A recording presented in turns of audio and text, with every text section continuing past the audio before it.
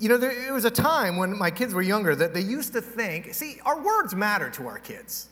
Even when you don't think they're listening to you, your words matter. Now, there was a time when they were younger where they really seemed to matter more than they maybe currently do. There was a time when they thought that what Dad said had some meaning or some significance, that I had something to offer in terms of worldly wisdom. I was thinking about this and training up a child in the way it should go type thing. And I don't remember clearly exactly what trip this was, but in terms of your words mattering, we went on a trip and we had an old Toyota Corolla and it was tiny and we had 3 kids. I think Courtney was maybe 5, John might have been 4, and Caleb was probably like 1 or 2. And we had this tiny car and we had them all crammed in car seats in the back. I don't know if any of you have done this. And then you had to cram all your stuff around them, And so it was almost like a jigsaw puzzle, putting it all in there and making sure that, nobody would get crushed by the stuff that would fall off. And it would take, 20, 30 minutes to get them all packed up. And inevitably, once you left home, or even worse, once you left the first rest stop you stopped at, suddenly there would be a cry from the back saying, no. Yes, that's usually that's the first cry. Then the second cry is, I need to go to the bathroom. Now, I never understood this cry because I would always try to reason with them. You just went to the bathroom. You can't possibly have to go again. But it didn't matter. They would just keep telling me that they had to go to the bathroom. And I'd play the game, right? I'd ask them, well, how bad do you really have to go, right? By the way, I still do this and they're in their 20s. How bad do you have to go? And then I'd do different things, like I'd lie to them about how long it would be until we're going to stop. Oh, it'll be a few minutes, and knowing it was going to be like 2.5 hours. All kinds of stuff. Hold it, can't you just hold it? But eventually, and if you play this game too long, you come to a rude realization. The bladder eventually wins these games. You can't beat it. The bladder is undefeated. And so this one trip, you know when it's over? Is when the pee-pee dance starts, You start to see the hip turns to the side and, the legs start moving. And I remember we were on this one trip and they were packed in the back, all jigsawed in. And all of a sudden, John says, I got to go to the bathroom. And I go through all my stuff and he couldn't hold it anymore. And the dance is going on in his car seat. So we pull the car over on the side of the road. I think it was on the Parkway or on the Turnpike, actually. And I got him out and I took him over to the side of the road and, the tree line. And I pulled his pants down and I said, okay, go. And he looked at me with a look of indignation and moral judgment that has been reserved for horrible people. I mean, he looked at it and he's like, what do you mean go? We're not in the bathroom. And so I explained to him that, John, it's okay sometimes, especially for boys, not because it's okay for boys, but it's easier for them if, we're being honest. That if there's no bathroom and you really have to go and it's an emergency, sometimes you can go over in the woods. And he really struggled with this concept for a few minutes. There was some significant performance anxiety going on there. He just, didn't know what to do, but finally he let loose, after a minute or two, and he hopped back in the car, a new man, and we reassembled the puzzle and headed back on our way. Now, fast forward about a week, Joan's home with the kids. Phone rings. Now, let me explain that we lived in Flanders, and we lived on the main drag in Flanders. So everybody that was coming in out of the neighborhood drove by our house. And the neighbor calls and says, hey, have you been seeing what John is up to? And we said, no. Well, he's out in the front yard walking all around with his pants down, peeing all over as he sees fit, greeting everybody coming home from work. And so Joan runs outside and says to him, what are you doing? And he said, it's okay, Dad said so. Because my words mattered to him. The ones that I spoke, the ones that you've spoken, the ones that have been spoken to us, the ones that have been spoken from us. Words from a parent, right? I mean, they can speak life and love, or death and disappointment. I'm 48 years old. Words of my parents. To this day, I can't understand this. It's something in the way that God made us, and He knows better than I, but there's something about the words of my parents even to this day. A year or two ago, it was Mother's Day, and I went to spend it with my mother. My father's remarried, and he's remarried to a wonderful woman, but she wasn't my mom. He married her long after I had grown out of the house, but customarily I go over and bring something for Mother's Day there, but I hadn't gotten there that that Mother's Day Sunday because I had gotten caught up at my mom's house, blah, blah, blah. And so I showed up on Monday with a flower for my stepmother. And I walked in, and my dad, I said, oh, is Carol around? And he said, no. He said, she's not here. And he's like, what are you doing? I said, well, I came over to give her a Mother's Day gift. He's like, Mother's Day was yesterday. And I said, well, I know, but I was stuck with Mom. And my dad was really mad at me. He was really disappointed. And he let me know. And so here I am. I'm a man in my mid-40s, and I had this sense that I wanted to cry. I don't know if you felt that, but like I'm just sitting there, and I'm like, I can feel my lip quivering. I'm 40-some years old, and I'm like, why is this hurting me so much? And then recently I was over at my dad's house, and we were talking about the kids and different things, and he said, your daughters are going to have a real hard time finding guys. I didn't know what to do with that. So I said, why is that? And he said, because there's not a lot of guys that are like you. And see, I still remember that. I mean, that'll resonate in my soul forever. My dad was proud of me. So these words, oftentimes spoken without thinking or understanding, they have power. And of course, when they're coupled with the actions of parents, good and bad, when spoken incorrectly, when acted out incorrectly, they can cause these elephants in relationships between fathers and mothers and sons and daughters. A few weeks ago when I started the series, I asked you guys if you would let me know about the elephants in your family rooms. The issues that exist, that everybody knows are there, but nobody really wants to deal with it. The kind of things that prevent real intimacy and peace in your home. And what was surprising to me was the amount of the elephants that had to do with mothers and fathers and sons and daughters. I didn't see it coming. Some of them had to do with respect and disrespect. Others of them had to do with broken relationships, being ignored. Here's what I'd tell you, that after marriage, the second biggest elephant in the family room, probably in this room, is the relationships that exist between us and our parents or us and our kids.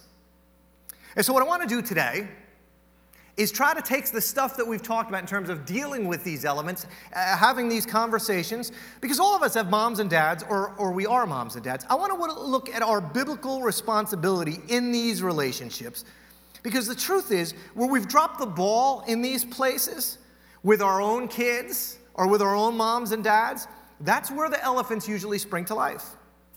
And so my hope is that as we look back on these things, we can see just where it is perhaps that we fell a little bit short. We could use some of the other elephant techniques that we've been talking about over these last weeks. Things like that you have to be the one that goes and deals with the difficult issues and has the difficult conversation. Things like understanding what it is that causes fights and quarrels among us, what it is that causes fights and quarrels amongst you and your parents and your kids, that your mom and your dad and your son or your daughter are human beings, all those things, that you could use those things and move into these areas that are broken.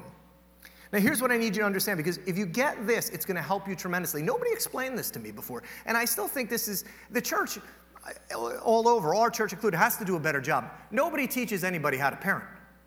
I just find it the funniest thing.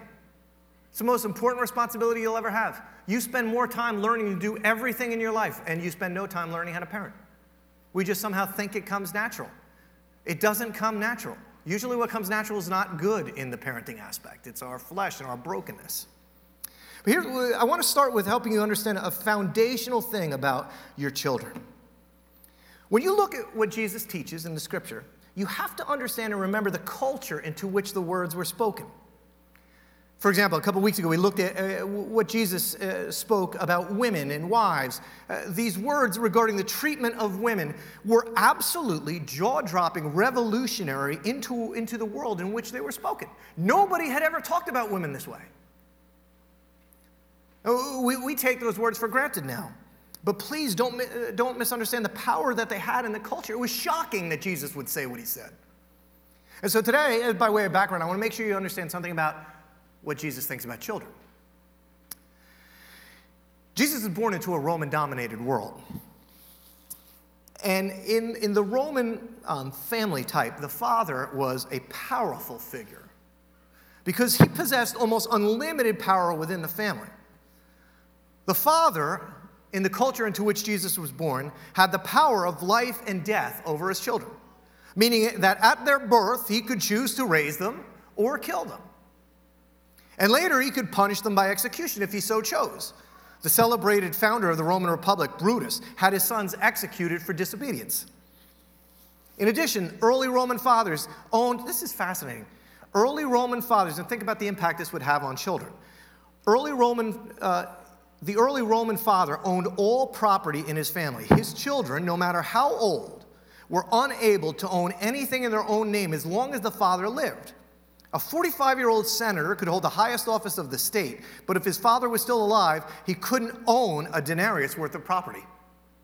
The father had the power to make or break his children's marriages. In early times, fathers ruled their households, and their authority maintained order and stability and was unquestioned and often abused. And into this world comes this rabbi. When I was a kid, we were going to a neighbor's house one time, and you might find this hard to believe, but I was kind of a loud kid. My father would always be telling me inside voice, and I think my parents were usually worried about what I was going to say. And I remember we were going to, just like the elders are here now at Mendon Mills Community Church. And I remember we were going to a neighbor's house one time, and my dad, before we left, stopped and looked at me, and he said, "I want you to remember something. Children are meant to be seen and not heard."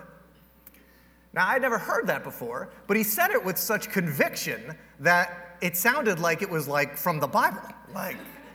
And it was so, I remember just feeling really devalued.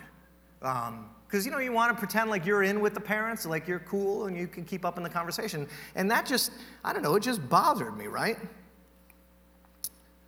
So into this world, Jesus comes. And there's a really familiar story, and maybe you're so familiar with it, it's lost its power. Most of you know it. But Jesus one day is teaching, and here come children. And parents are bringing them, and they likely want Jesus to bless them or heal them. And so into this world, or in this world, the disciples do what the disciples would normally do. They say, "Get the kids out of here." We have a running joke in my family. My father and his brother, when they'd get together on Thanksgiving, we'd have the cousins that all be together, we'd all be little kids. And my uncle used to always scream to my aunt, "Beverly, get these kids out of here." And that was kind of what the disciples, their attitude was, "Beverly, get the kids out of here." This is Jesus. He's teaching. The kids are supposed to be seen and not heard. And so here's what happens in Mark chapter 10. The people brought children to Jesus, hoping he might touch them, but the disciples, as they should have, shooed them off. But Jesus, and don't miss the word here, and this is the Message translation, don't miss the word here, Jesus was irate and let them know it. Don't push these children away. Don't ever get between them and me. These children are at the very center of life in the kingdom. And with this simple invitation to come, Jesus raises the stature of children beyond what anybody could have ever seen coming. From possessions to people, to human beings who have purpose and importance, who are not merely going to be important when they grow up, they're important now, who are not merely mini-me's or possessions. Jesus is saying, in fact, later on he would go to say, unless you guys become like these children, unless you're transformed to have an attitude and a heart like theirs, you're going to miss out on the kingdom of heaven. Later on, he would say, whoever takes the lowly position of this child, because Jesus understood the culture, whoever takes the lowly position of this child is the greatest in the kingdom of heaven. Whoever welcomes a child in my name welcomes me.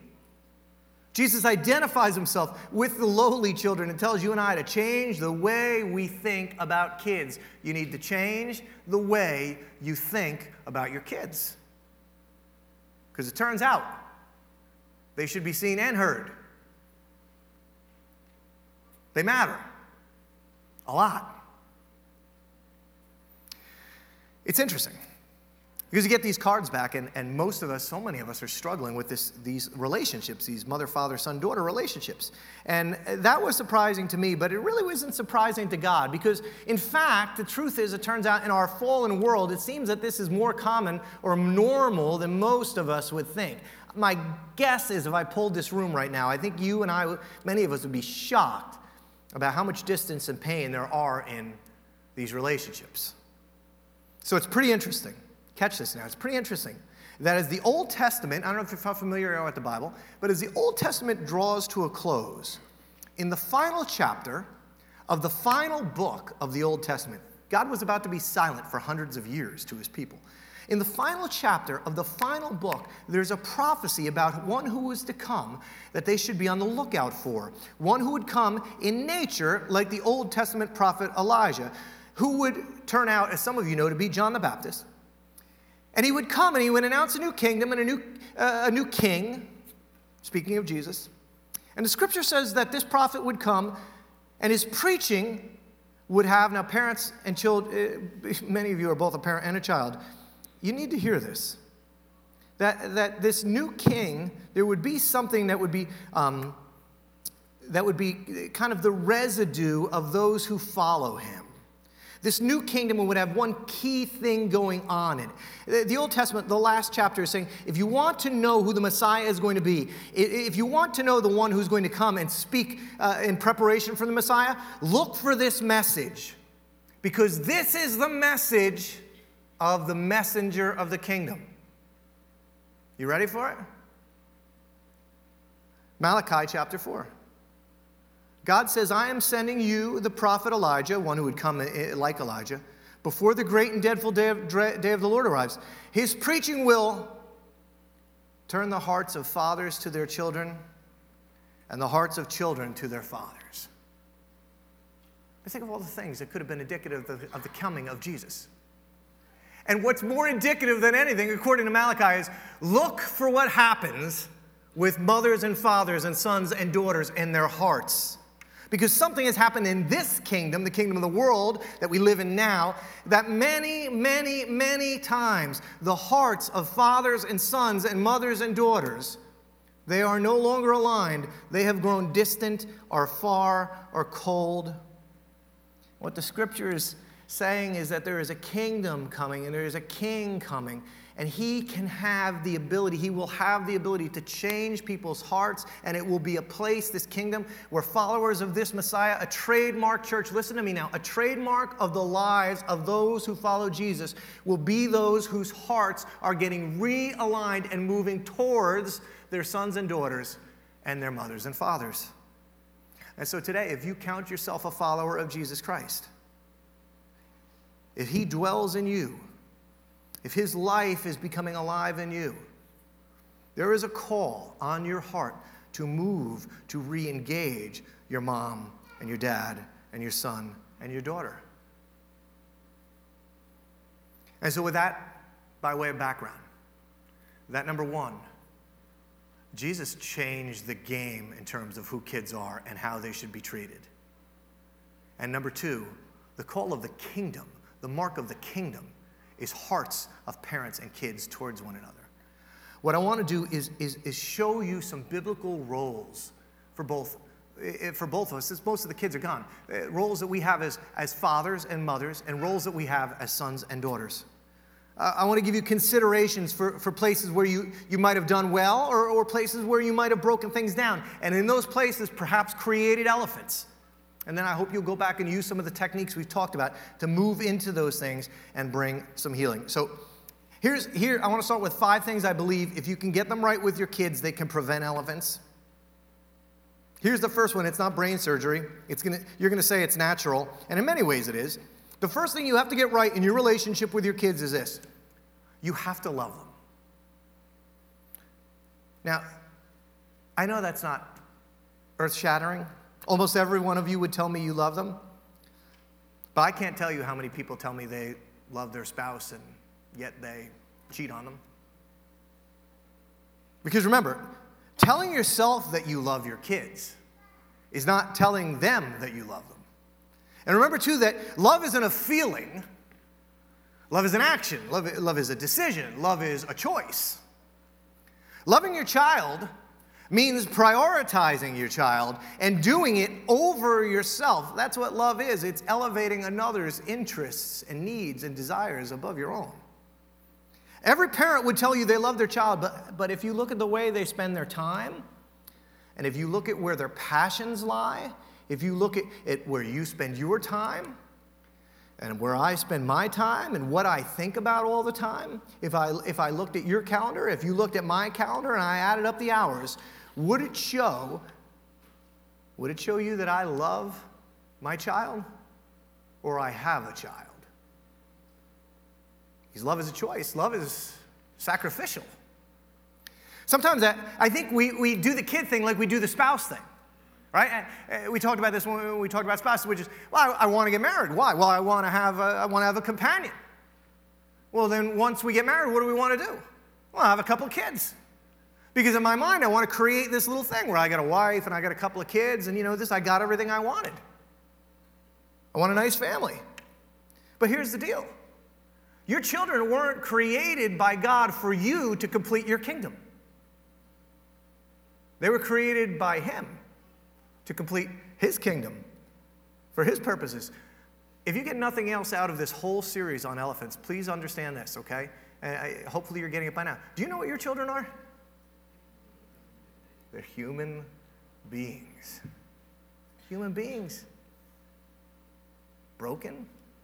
Created not in your image, in God's image. Created with their own dreams. Created with their own futures, their own pathways. They're human beings made in God's images. Our job is to love them and to prioritize them. And maybe for some of us as parents, maybe there's places where some of our dreams and hopes and plans, maybe they need to die a little bit in order that theirs might live. Don't tell me you love your kids unless you love your kids. So here's the second thing to talk about. Second thing I want you to reflect on. Second thing you need to do, and the culture we're in seems to be against this now. Second thing you need to do, and it's got to be soaked in love, okay? Because this second one, apart from the first one, is horrible. It's especially for those of you with younger kids. Second thing, or those of us whose kids are older, maybe you look back and go, I missed this, but it helps you understand how you got elephants. Second thing you need to do is you need to discipline your children. Some of you people need to discipline your children. I'm not really actually talking about folks in our church, but my wife works in the school system. My daughter's a school teacher, and I'm telling you, man, the stuff that goes on, it's like somebody's decided that we shouldn't discipline anymore. Now, I could stand up here all day and give you Bible verses on discipline. That's how important the Scripture seems to indicate it is in terms of disciplining your child.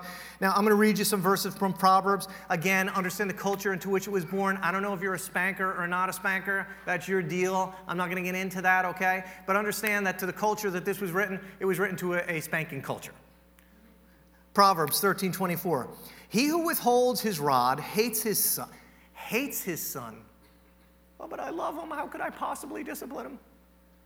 He who withholds his rod hates his son, but he who loves him disciplines him diligently, with intent and purpose. Diligently. Because you're called to love your children exactly the way that God loves you. That's why He calls you Father. You're to reflect the discipline of God. And why does God discipline us? Proverbs 3:12. For whom the Lord loves, He reproves, even as a father corrects the son in whom He delights. You need to understand, if God did not love you, He would not discipline you, He wouldn't care. The discipline of the Lord is born out of His love for you, just like the discipline of your children should be born out of your love for them. Never, especially you spankers, never discipline out of anger. Never, never, never, never. Now, I know the cultural tide is against this at this point, but remember, it was the 90s. So, we were spankers. And I had my first child, God love her. She had the toughest spirit on the face of the earth. I spanked this kid so many times, I said to Joan, I can't spank her anymore. I don't know what to do. I mean, if I spank her again, what am I going to do? It's doing nothing.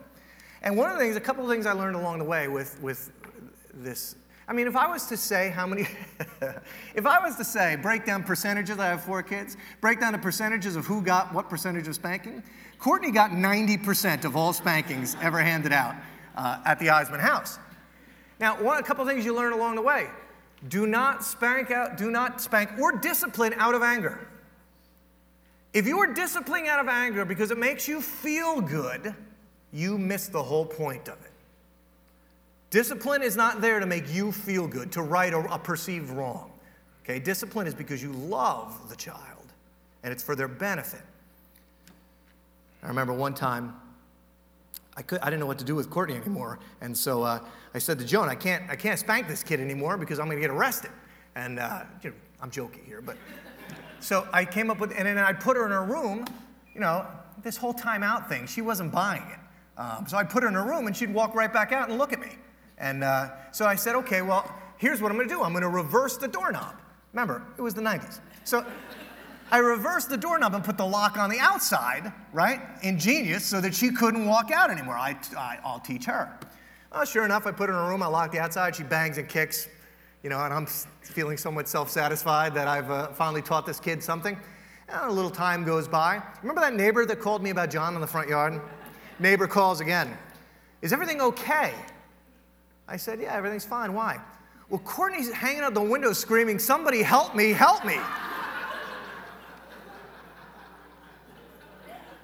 So I had to come up with another plan again.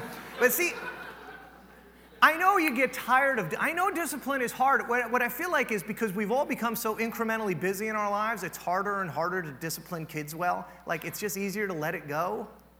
Like, But I'm telling you, if you love your kid, this is what the writer of Hebrews says about God. He says, furthermore, we had earthly fathers to discipline us, and we respected them. And shall we not much rather be subject to the Father of spirits and live?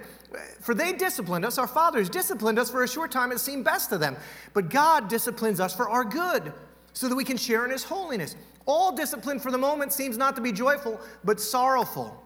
Yet to those who have been trained by it, afterwards it yields the peaceful fruit of righteousness. I was driving with Courtney the other day, and she said to me, I would probably never say this to anybody else, which you can never say to your father when he's the pastor, but I'm going to raise my kids just like you did. It doesn't seem pleasant at the time. And by the way, if you're enjoying the discipline, that's probably something, God doesn't enjoy disciplining His children, but He does it for our good. So and let me just give you this last one. In general, discipline is for a certain period of time in your relationship with your children.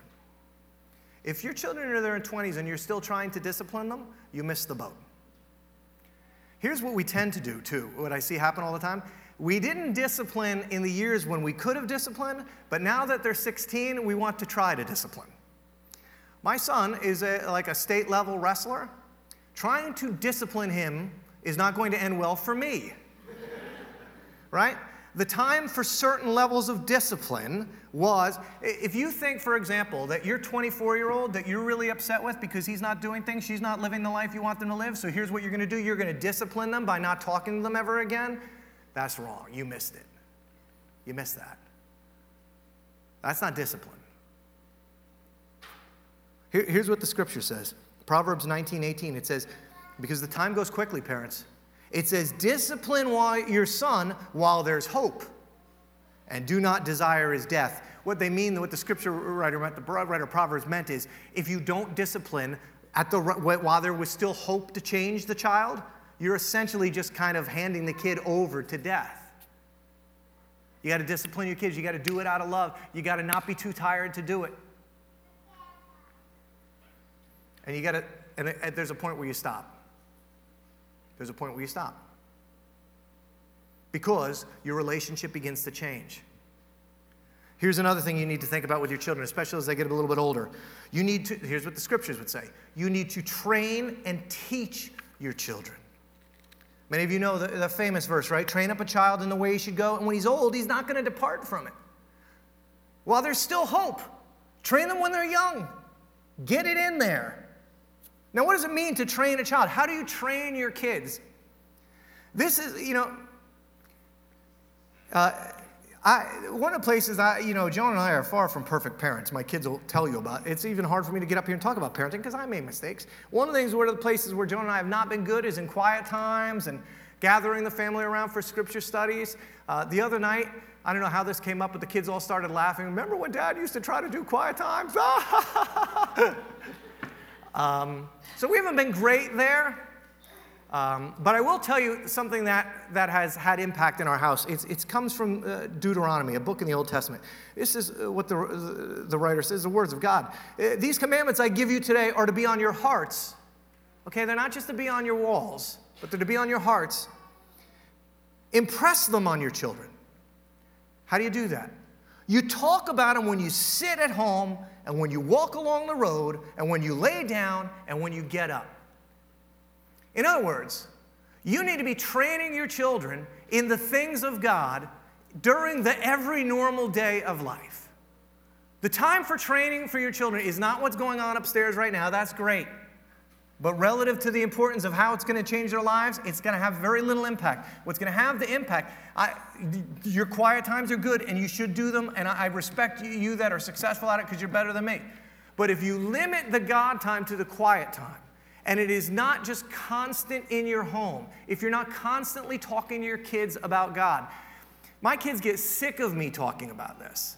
Right now, I know I'm the pastor and all the rest, and maybe you'd expect that, but I don't do, if you know me, I don't do anything in real religious ways. Like, I'm just always trying to make God natural to them. We watch something on TV, I start talking about God.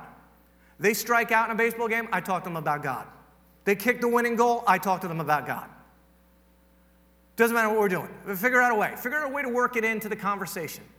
Right? You're trying to train them in the things of God so that God isn't something they experience on Sunday, but they start to understand that God impacts everywhere. All these commandments, all these things that the Lord talks about, they're not just to be reserved for like a courthouse, a concrete stone outside a courthouse. They should be continually being discussed in your home.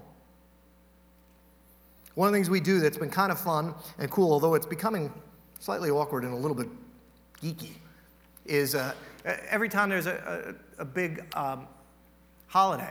Hey, you know what? I'll give you a couple things that struck me about this, okay? When I went to see my son, John, out at Pepperdine, when he went to Pepperdine his first year, walked into his dorm room, and all over his wall were yellow stickies with Bible verses on it. I didn't tell him to put them there. But something happened in his heart, and he just was writing these things down. 9 months ago, we couldn't find my mom. My mom's in bad health sometimes, and I was calling her, and she wasn't answering, and I went to her house, and she wasn't answering the door. And so I was starting to get a little bit nervous that maybe something bad had happened to my mom. And so Caroline and I were in the car. It's kind of funny. We're going to go to the diner because my mom's not home. She's at the diner. And so we're driving to the diner, but we were all scared. You could feel the tension in the car. And Caroline in the back seat goes, "Dad, can we just pray?" Because there was a sense there that God wasn't contained to church on Sunday, but God, can we call on God right now in this situation where we are? I'll give you the next one. Again, these kind of go as you're raising these kids, you're raising your kids, and maybe you've dropped the ball on this, and maybe these are elephants that maybe you need to go back and talk about this. Here's the next thing you need to think about, parents. You need to consider them. You need to consider your children. This is what my wife has done a good job helping me to appreciate over the years. She's been a voice in my ear about this because I am somewhat of a type A guy. I can be kind of demanding on my kids, maybe too demanding on them sometimes, maybe too perfectionistic sometimes. And Joan will whisper this into my ear all the time. Ephesians 6:4. I don't know why she knows this verse. I wish you'd memorized other verses, but this one she has down. Fathers, do not provoke your children to anger, but bring them up in the discipline and instruction of the Lord. Do not provoke your children to anger. Do not constantly be trying to get into it with your kids. Here's the writer of Colossians. I love this translation. It's chapter 3. He puts it this way. Fathers, and of course this is into the culture, so it's really, it's apropos for fathers and mothers. Fathers, don't overcorrect your children, or they will grow up feeling inferior and frustrated. Now, I don't know if any of you grew up in a house like that, where it's just constant, I'm not good enough, everything I do is wrong. Parents, don't replicate that. My favorite psalm, I could read it all day long, is Psalm 103. My favorite part of my favorite psalm is when David says this. And this is how the Lord loves us, and this is how you're to love your kids. David says, the Lord is compassionate. Could your kids say this about you? The Lord is compassionate and gracious, slow to anger, abounding in love. He will not always accuse, nor will he harbor his anger forever. He doesn't treat us as our sins deserve. He doesn't repay us according to our iniquities. For as high as the heavens are above the earth, so great is his love for those who fear him. He will not always accuse, and he does not treat us as our sins deserve. Parents, can you remember that when you're dealing with your kids? Because can I give you, maybe if you've got younger kids, you haven't realized that, and maybe I can get an amen out of this, you're going to have to pick your battles. Because you're going to have lots of battles. And if you choose to pick every battle to fight, you're going to lose your kid. I want to repeat that. If you choose to fight every battle, you are going to lose your kid. Fathers, don't overcorrect your children, or they will grow up feeling inferior and frustrated.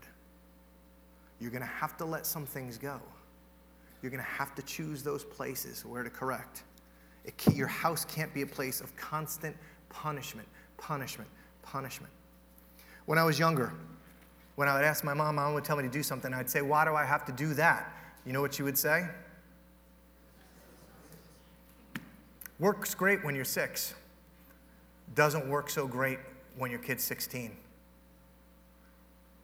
You got to come alongside and explain. You've got to be considerate of them.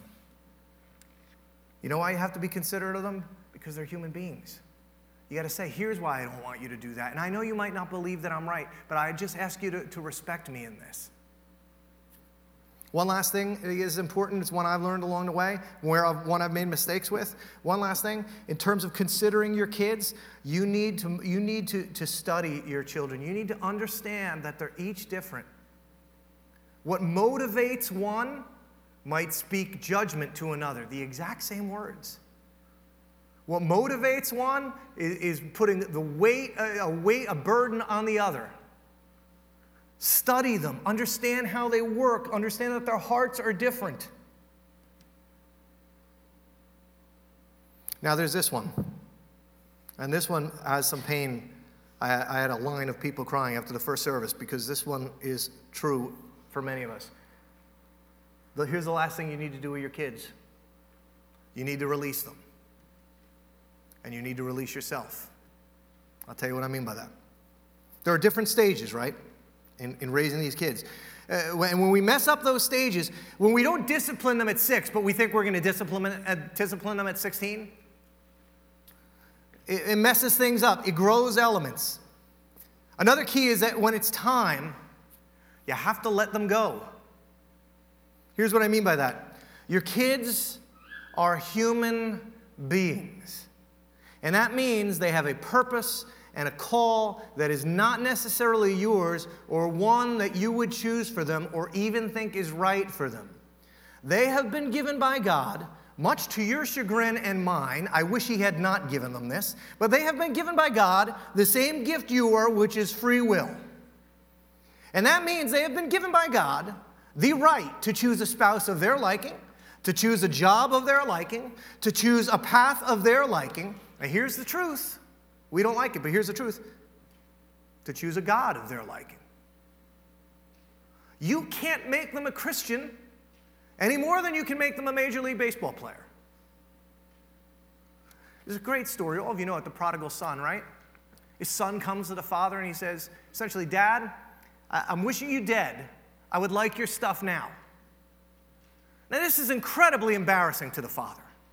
He's going to have to sell his land. It's going to be known all over town. What kind of father would raise a son like this?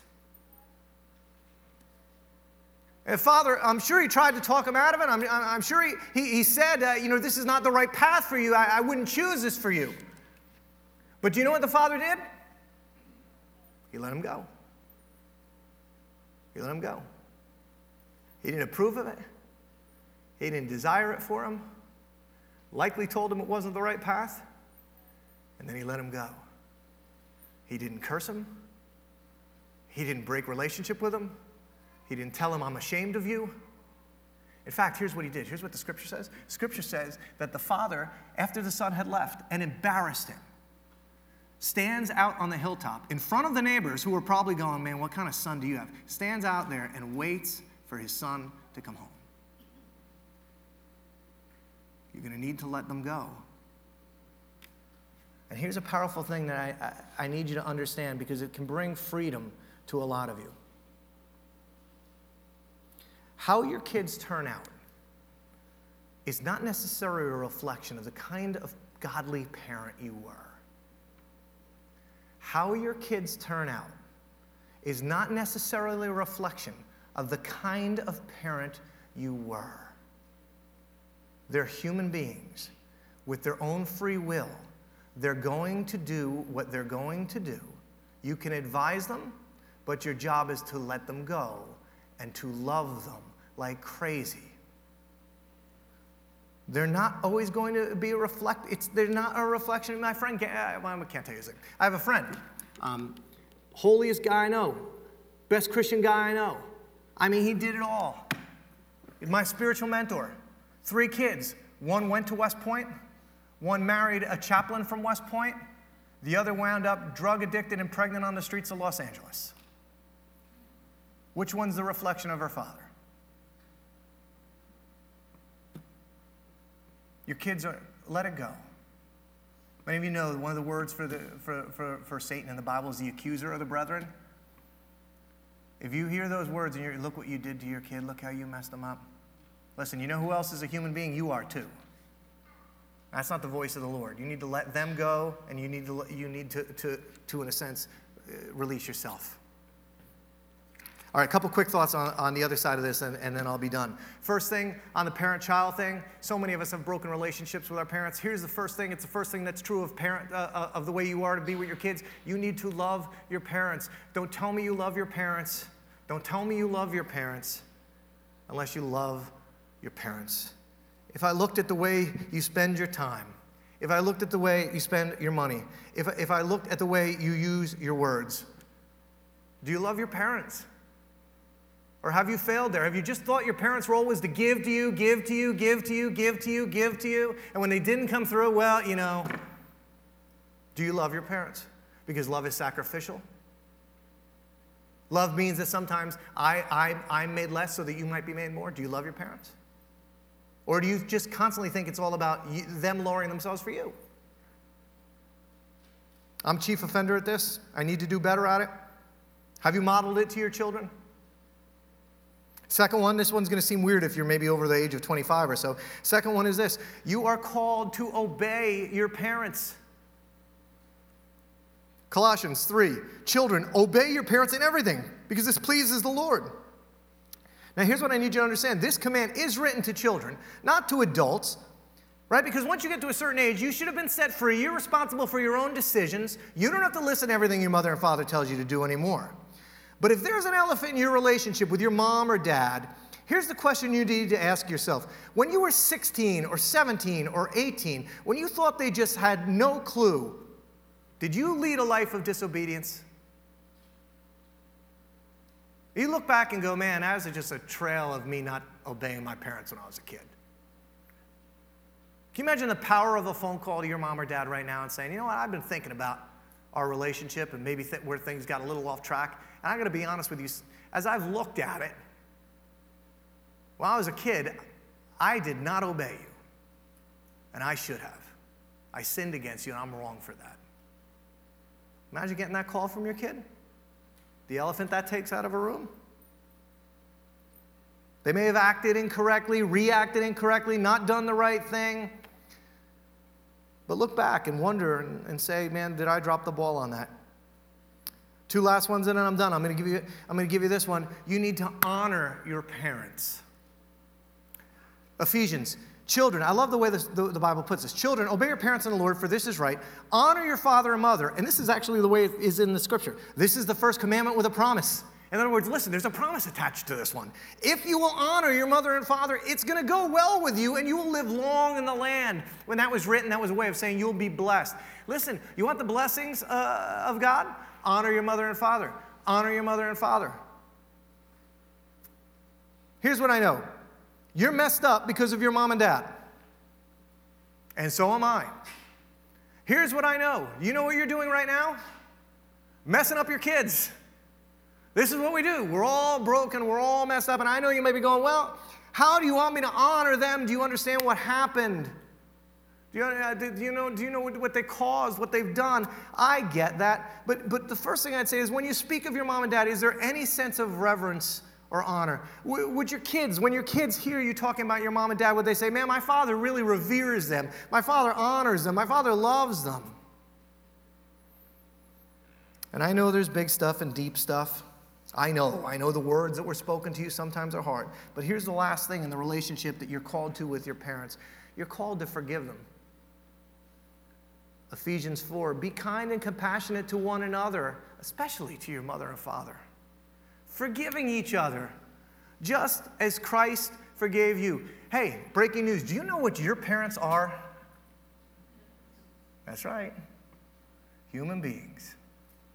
Human beings that had their own plans, their own desires, their own hopes, their own dreams.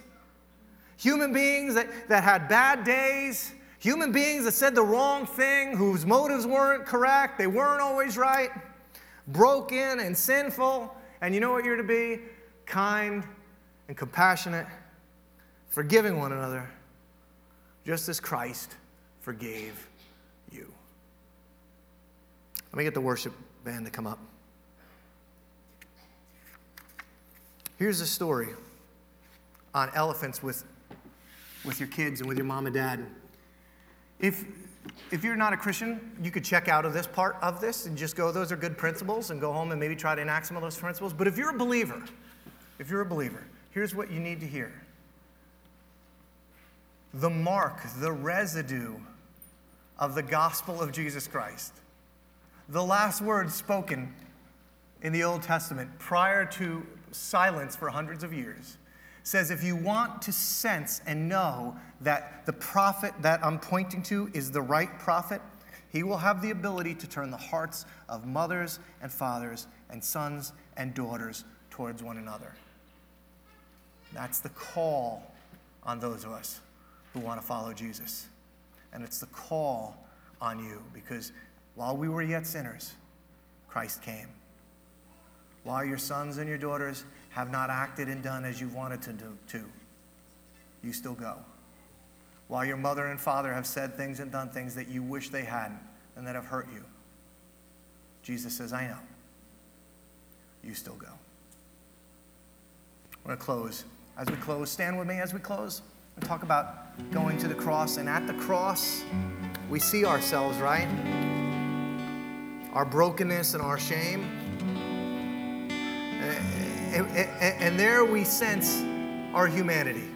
And there we sense what Jesus did for us. And there we sense what we're called to do for our moms and dads and our boys and our girls.